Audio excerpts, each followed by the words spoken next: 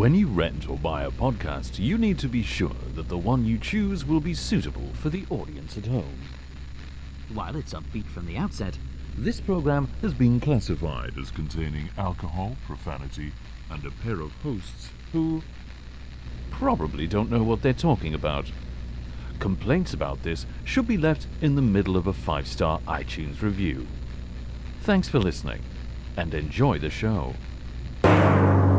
This week on Peggy Mount's podcast. Terry, if you haven't watched it, that's fine, but there's no need to say you have and then drop yourself in the shit. Dear yes. God, just don't mention it at all, Terry. And whenever Alan walks up to anyone, they turn around and go, "Volume!" and walk away.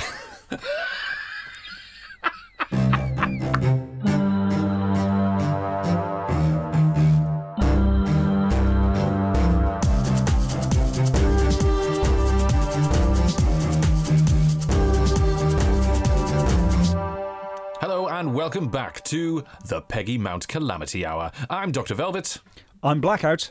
And we're here once again to talk about the telly. Yes, hello you. Thanks for joining us on our casual cultural critique of vintage television, where Britain's best-loved battle axe is never far from our minds, because here, all roads lead to the mountain.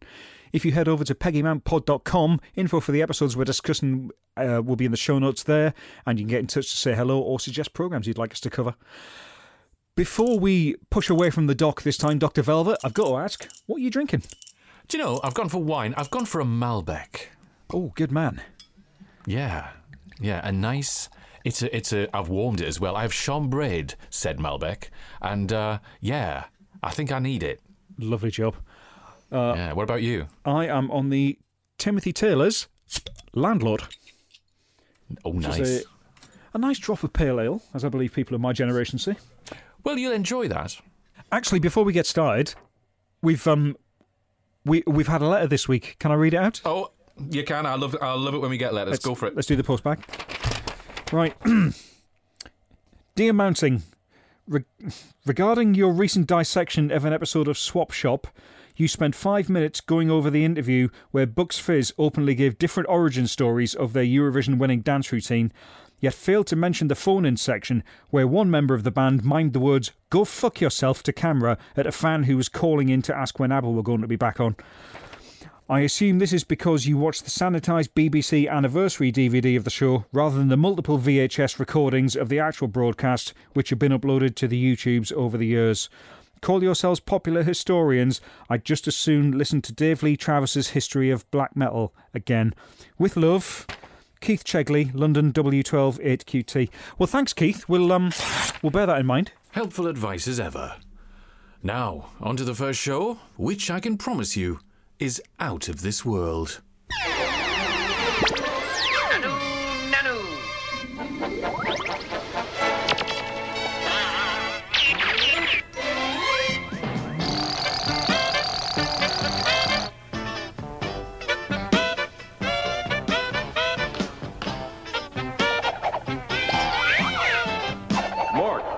Yes, Your Immenseness? Yes, this is the first animated episode of Mork and Mindy from 1982. They began this after the live-action one had ended, but it's set beforehand as a prequel when Mork enrolls in college and first meets Mindy. Robin Williams voices Mork, of course, and Pam Dawber also returns as Mindy. In this first episode, Who's Minding the Brat? It's written by Len Jensen and Chuck Menville. It was broadcast as part of an ongoing animated sort of anthology series with similar spin-offs from The Fonz and Laverne and Shirley. All right, good. You've told us about that. That's fine. I'm gonna fire some names at you. All right. Okay. The Partridge Family, 2200 AD. Okay. Yep. The Gary Coleman Show. Bunicula, the Vampire Rabbit. As you've just stated, Laverne and Shirley, and Fonz and the Happy Days Gang, and Mr. T. Mr. T? Mr. T! Yes, that's right, Mr. T. Mr. T! Ken, you remember Mr. T, don't you? Mr. T! Ken remembers Mr. T. Mr. T! He's holding up a sheet of paper saying Mr. T. Mr. T! Well done, Ken. The reason I bring these up is because none of these shows needed to be made. Not one. And Mork and Mindy is no exception. Is this now on the list? It's on the list, all right. Come on, then. Tell us what happens in this episode. Come on, give us a synopsis. Okay, in this one, the the college principal Carruthers goes to a party dressed as a giant banana. Mork ends up babysitting his daughter. She gets turned into an actual alien for an hour. Everyone just takes this in their stride. There's lots of scarpering and falling over with the sound effects you'd expect from Hanna-Barbera. It's 11 minutes long and it's dreadful. It's utter. The one thing going for it, right, is, and this is annoying to me if it doesn't happen. They, as you correctly said, they did get Robin Williams in and Pam Dauber to do the voices, and he isn't in this episode, but they did get Conrad Janis in as well to play her father. But even Robin Williams sounds bored in this. I think it's because they've obviously they've done him in a recording booth, and they've just taken out the bits they want. He's not allowed to go sort of full flow. They're not going to animate all of that. No. You know what? That was the exact thought that I had. It's like he's been sedated. His voice is very slow. It really sounds like someone has said to him, "Oh, rein it right in, mind." Yeah, it's because they're getting him to read lines. He could. Yeah. I'm not saying he wasn't following a script in the live action show. Oh, a point of order, by the way. By this point, they'd had 94 episodes of Mork and Mindy, the live action, right? 94, that's almost 100 episodes of a massively successful sitcom, and the best they could come up with is, oh, by the way, he's got an alien dog with 6 legs and he goes to school now. With an eyeball in its arsehole? Well, it's in the tail. It's in the tail, but, I mean, it's close enough. It's, again, to the show's credit, it's a fair assumption that by 1982 the audience know the basic setup of Mork and Mindy. That's fine. What's impressive is that Mork's 6-legged poodle, Boing, isn't introduced or explained in any way. It's just there. It's just his alien pet. He's an alien. He's got an alien pet. Or has he been back to his planet again? No. This is when he first came down. In between, this is a prequel. In between the cartoon and the live action, that dog's been killed. Yes. Yes. Enjoy this, kids. Saturday morning cartoons. That dog's going to die. Yes, it is. It was called Boing, did you say? Yeah, Boing. B-O-I-N-G. Boing off. Pink prick. I hated it. There was no need for it to be there whatsoever. Now, as I said, they're only like 10, 11 minutes long. 10 minutes if you take the titles off. Can I point out the title, sorry, before we go anywhere? The theme music. Yeah. That is, well, first of all, the theme music is just a remixed version of the Sanford and Son theme tune, which was America's interpretation of Steptoe and Son, which sounds, I'll compare it right now, I'll play it now. Is that the one which had a guest appearance from Mr. T? Mr. T! No, it isn't, but okay, I'm not sure I'm not sure that Mr. T was in that at all. Mr. T! We don't know. Yeah, so, right, I'll play it. Hang on.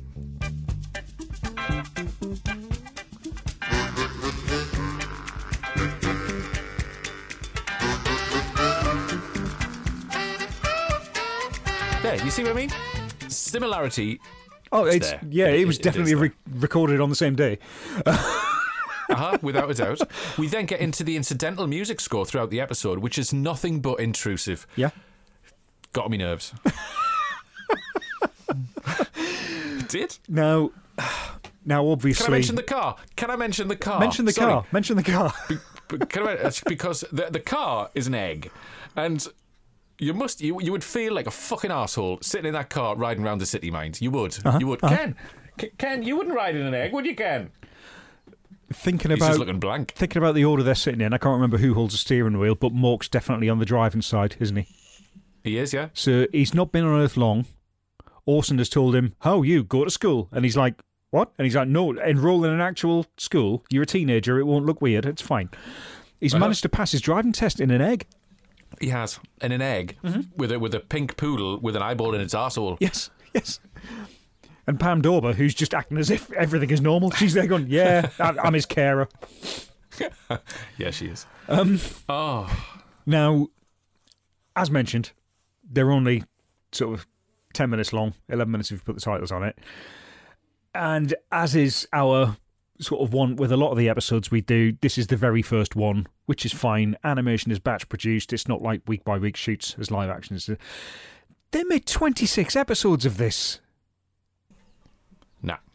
Or to put it another way, they made this and then they did it again 25 times. And for each and every one of them, Robin Williams, who you all claim to like, remember, he agreed to this. Such was the strength of the contract binding him to the recording studio. I mean, to be fair, he probably recorded them all just in a morning and thought, that'll be all right, that'll go out once, they won't use most of that. And then they did. They proved him wrong. Yes. Dear God. Awful.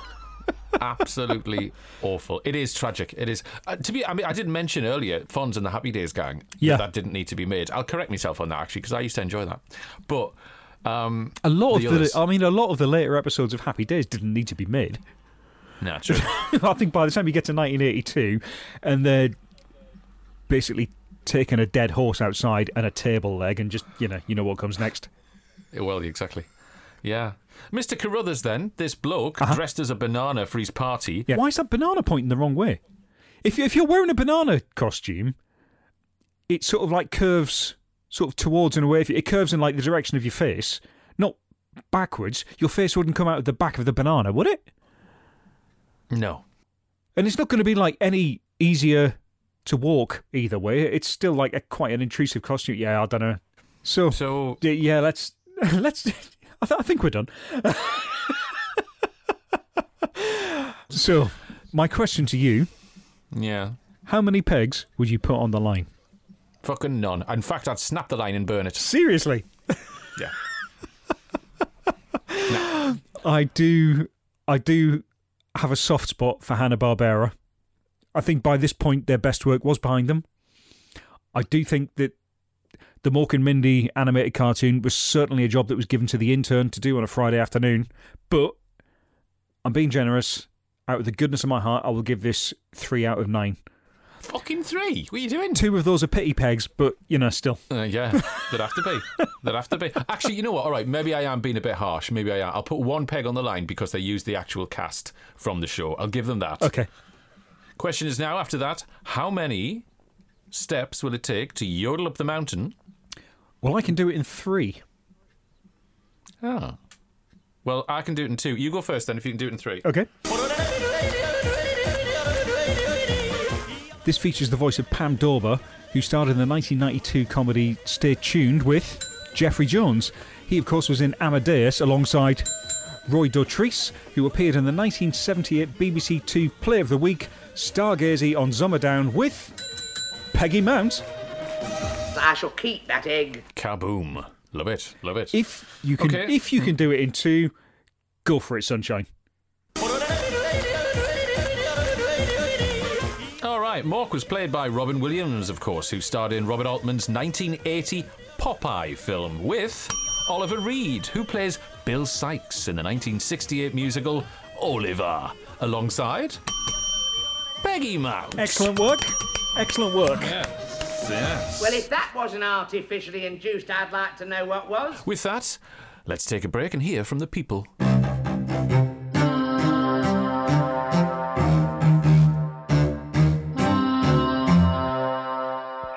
Last season, Kate Taylor decided to change her husband. This season, she's persuading the other women to change theirs. Lots of women are doing it these days. They're changing their husbands to Flora men because men like Flora's light, delicate taste. Flora's made with pure sunflower oil, so it's high in polyunsaturates. Is it time to change your husband? Flora, the margarine for men. 5, 4, 3, 2, 1. 5, 4, 3, 2, 1. Chocolate flavored coating comes first in 5, 4, 3, 2, 1. then crunch into light crispy rice. 5, 4, 3, 2, 1. Chew, chew, chew the caramel toffee in 5, 4, 3, 2, 1. Wafer and fondant too. 5, 4, 3, 2, 1. 5, 4, 3, 2, 1. 5, 4, 3, 2, 1.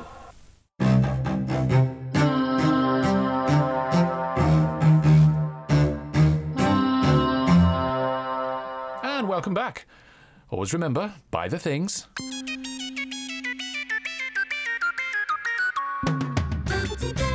Blankety blank. Blankety blank. Blankety blank. Blankety blank. Blankety blank. Blankety blank. Blankety blank. Blankety blank. Blankety blank. This is the legendary quiz show which began in 1978, hosted by Terry Wogan. The format is that Tell reads a statement with a keyword blanked out of it. Then the panellists and the contestants write down what they think is missing from the sentence. The funnier the better. The contestants read theirs out, and the number of matches they get from the celebrity panel translates directly into points. This episode is from the first series, back into the first series in 1979, and our panellists are Derek Griffiths, Peggy Mount, Patrick Moore, Anna Dawson, Paul Daniels, and Lorraine Chase. A superb lineup. A superb lineup, I think. Also this week, our contestants are Glenys from Chester versus Alan from Wolverhampton, and June from Enfield versus Stephen from Windermere. June's loving it. June's loving it. She is, isn't she? Before we get into it, June is arguably better than any other contestant, but let's save that for when we get there. Yeah, that's fine. That's fine. I was 5 years old when this episode was first broadcast on the 22nd of February in 1979. Uh-huh. And I was going to say something impressive like, I absolutely remember it. No, I don't. Of course I don't. The first 5 minutes of this, however, is wonderful. It shows exactly what the show is about, and I'm going to describe it as a middle-class anti-establishment anarchy. Okay. Les Dawson is great, but Terry Wogan is God in this church. This really is absolutely built around him, just his easygoing style. This is classic golden era blankety blank. Yes, it is. Although I do have to say, at the very beginning, when the rotating plinth that the contestants are on, when that goes round, you can see the bloke behind that's pushing it. Yes, I know. That's my childhood ruined right there. I know. I thought that was someone in the control room with a button. It's not. It's just Terry just pushing it round. Now, obviously, your studio audience are going to see that, but we at home, we're not meant to know that's the magic. Dear God. Illusions shattered their mind. No, the game crackles on, and we have got a good set of celebrities up there. Yeah. Derek Griffiths, of course. Now, interestingly, and this theory's been tested a million times, where the celebrities sit, right, the seat defines the behaviour of that celebrity. Okay. So Paul Daniels was sitting in Kenny Everett's usual seat. Yes. Or whatever. Whoever sits in that seat is the naughty kid in the class. They get to be the wild card, do they? Pretty much, yes. Lorraine Chase is always in that seat. Always, always, always. Okay. And if you watch further episodes and go back, you will absolutely see a pattern for the other seats as well. But certainly, where Daniels is sitting in this episode, that's the naughty boy. I did think that Derek Griffiths was trying here, but Derek Griffiths is very, very good on this, even though he does look like he's walked off the set of The Sweeney, where he's been doing a cameo as Shaft. Yes. Oh my God! You've just read me mind. He's absolutely fantastic in this, but a lot of his joviality is quite sort of understated, and it's completely drowned out by Paul Daniels. It is. Has that man been on absinthe in the green room? I dare say. I will. The heckling, the flirting. Yes. He is relentless. It is absolutely non-stop. It really, really is. It even manages to overshadow Derek Griffiths' fantastic answer to one of the questions. The little statement is read out, and it ends with, he got a kick in the whatever, blank, okay? The blank, kick in the blank. In the blank, or blanks. Or blanks. Derek Griffiths, his answer is Uranus. Now... Yes. Derek Griffiths seems to be the only person who realises what the format of this show is. Yes. The blank parts, it's meant to be, you're meant to put a pun in there, something funny, you're meant to be making jokes. There's an obvious answer, there are a series of joke answers. Anything in between, what are you doing, mate? Why are you on here? It's almost like Lenny Bennett is in the corner taking notes going, if I make this and call it punchlines, I think I can do it better by telling people that they're supposed to be jokes. Yeah. Do you know what I mean? Dear God. But no, Griffiths is fantastic in it. Did you pick up the outrage? The point of sheer what the fuckery about this episode? Go on. Tells at the start, he's doing his intro. He's like, the first time he'll go to a contestant, he'll sort of, to a panellist, he'll say hello to him, have a little bit of a chat. Speaking to Peggy Mount, he references the sitcom You're Only Young Twice, which of course we've covered. Now, he references this, but because it's on ITV, he can't say its name because it's the BBC and that's not allowed, and I completely get that. Do you know what he calls it? And I quote, that extraordinary boarding house thing you did. That's Terry, right. If you haven't watched it, that's fine, but there's no need to say you have and then drop yourself in the shit. Dear yes. God, just don't mention it at all, Terry. Uh-huh. I mean, she is graciousness to a T. She is mind. She is mind, and she looks very elegant on that show. Especially, well, she's, you know what, she's top and centre where she belongs. That's like that's where the throne is. Yeah, well, that's right. Yes. Well, that was Beryl Reid's normal seat. That is again that backs up the theory of certain archetypes sitting in certain chairs. Then exactly. Yeah, fair play. And this time around, her hairstyle has not been done by the sitcom makeup department, so it doesn't look like she's gone in there and said, "Can you make me look a prick?" I'll move on to the contestants and particularly the performance of one contestant in particular, Alan. What are your thoughts on Alan? Yeah, is Alan aware that he's on television? No, he really isn't, is he? He's I mean, A, bless him. B, what's the audition process? How do we end up? How do we end up at a point where someone's gone, I think Alan from Wolverhampton is a clear. This isn't the very first episode. We're 6 episodes in now. I think this is his time. We need someone who doesn't understand that these are meant to be jokes, and he can just put a random word in and hope that one of the 6 panelists might have the same brainwaves as him. Alan, man. Alan, mind. Alan's up against Glenys from Chester. There is a horrendous level of flirting going on with Glenys. Alan would like to be up against Glenys from Chester. Well, I tell you what, he's the only one keeping that to himself. Isn't he? Oh, Daniels God. and Wogan are on one there, mind. It is horrific. It really is. Oh, dear God. So Alan enraged me at one point, but you know what? It bit me on the arse because the answer to one of his response to one of the blankety blank questions was volume.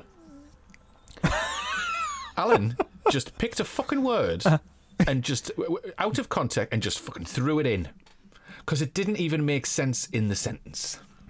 It was a BBC sound engineer once told me that he'd learnt during his training, blank and you'll deafen them. Blank and you'll deafen them. Right. So you could have cough, sneeze, shout, turn it up too loud. What does Alan choose? So, a BBC sound engineer once told me he'd learned during training, volume and you'll deafen them. You what? Alan, man. The after-show party, everyone's sort of milling about in the BBC bar. They've got they've got it cordoned off just for this. The contestants of all the shows they've filmed that day are there, and they're all sort of wandering around with it's the 1970s, so their glasses of terrible wine.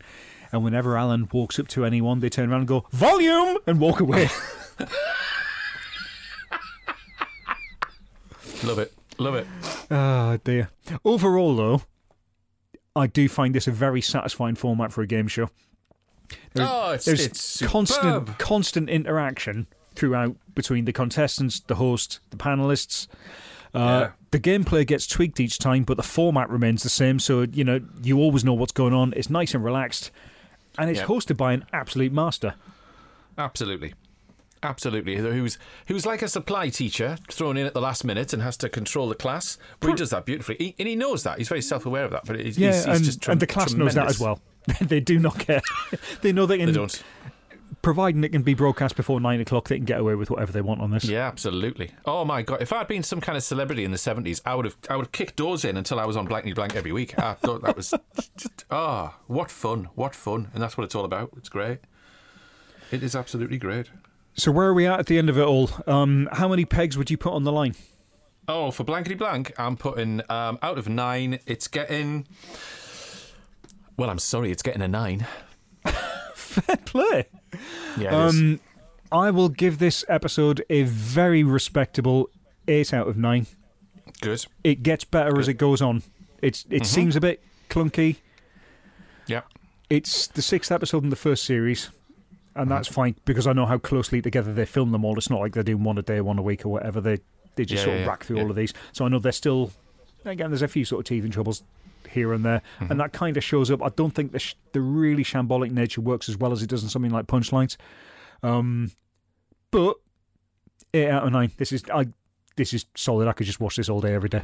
Yeah, without a doubt. I have such happy memories associated with Blankety Blank. It's faultless in my little opinion. The question is, how many steps will it take to yodel up the mountain? Well, once again, we find ourselves with no steps. We're already there. Peggy Mount is in this. Absolutely. Fantastic. Excellent work. Fantastic. Okay, that's it for another episode of the Peggy Mount Calamity Hour. Get us on the socials. They can do that, can't they, Blackout? They certainly can. Thank you so much for spending this time with us. If you'd like to get in touch, you can email peggymountpod@gmail.com, or we are at peggymountpod on Twitter. Don't forget to go to peggymountpod.com to check out show notes of this episode and to search for the Peggy Mount Calamity Hour on Facebook. That would be marvellous. And do it. Yeah, go ahead and do it. Click that. Click on that. Mr. T would do it. Mr. T. Yeah, Mr. T. Until next time. Keep pegging.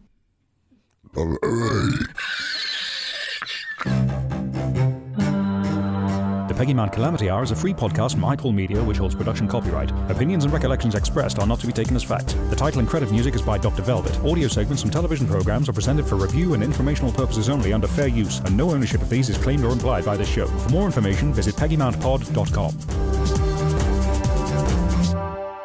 Oh, fuck, you know what else I didn't mention?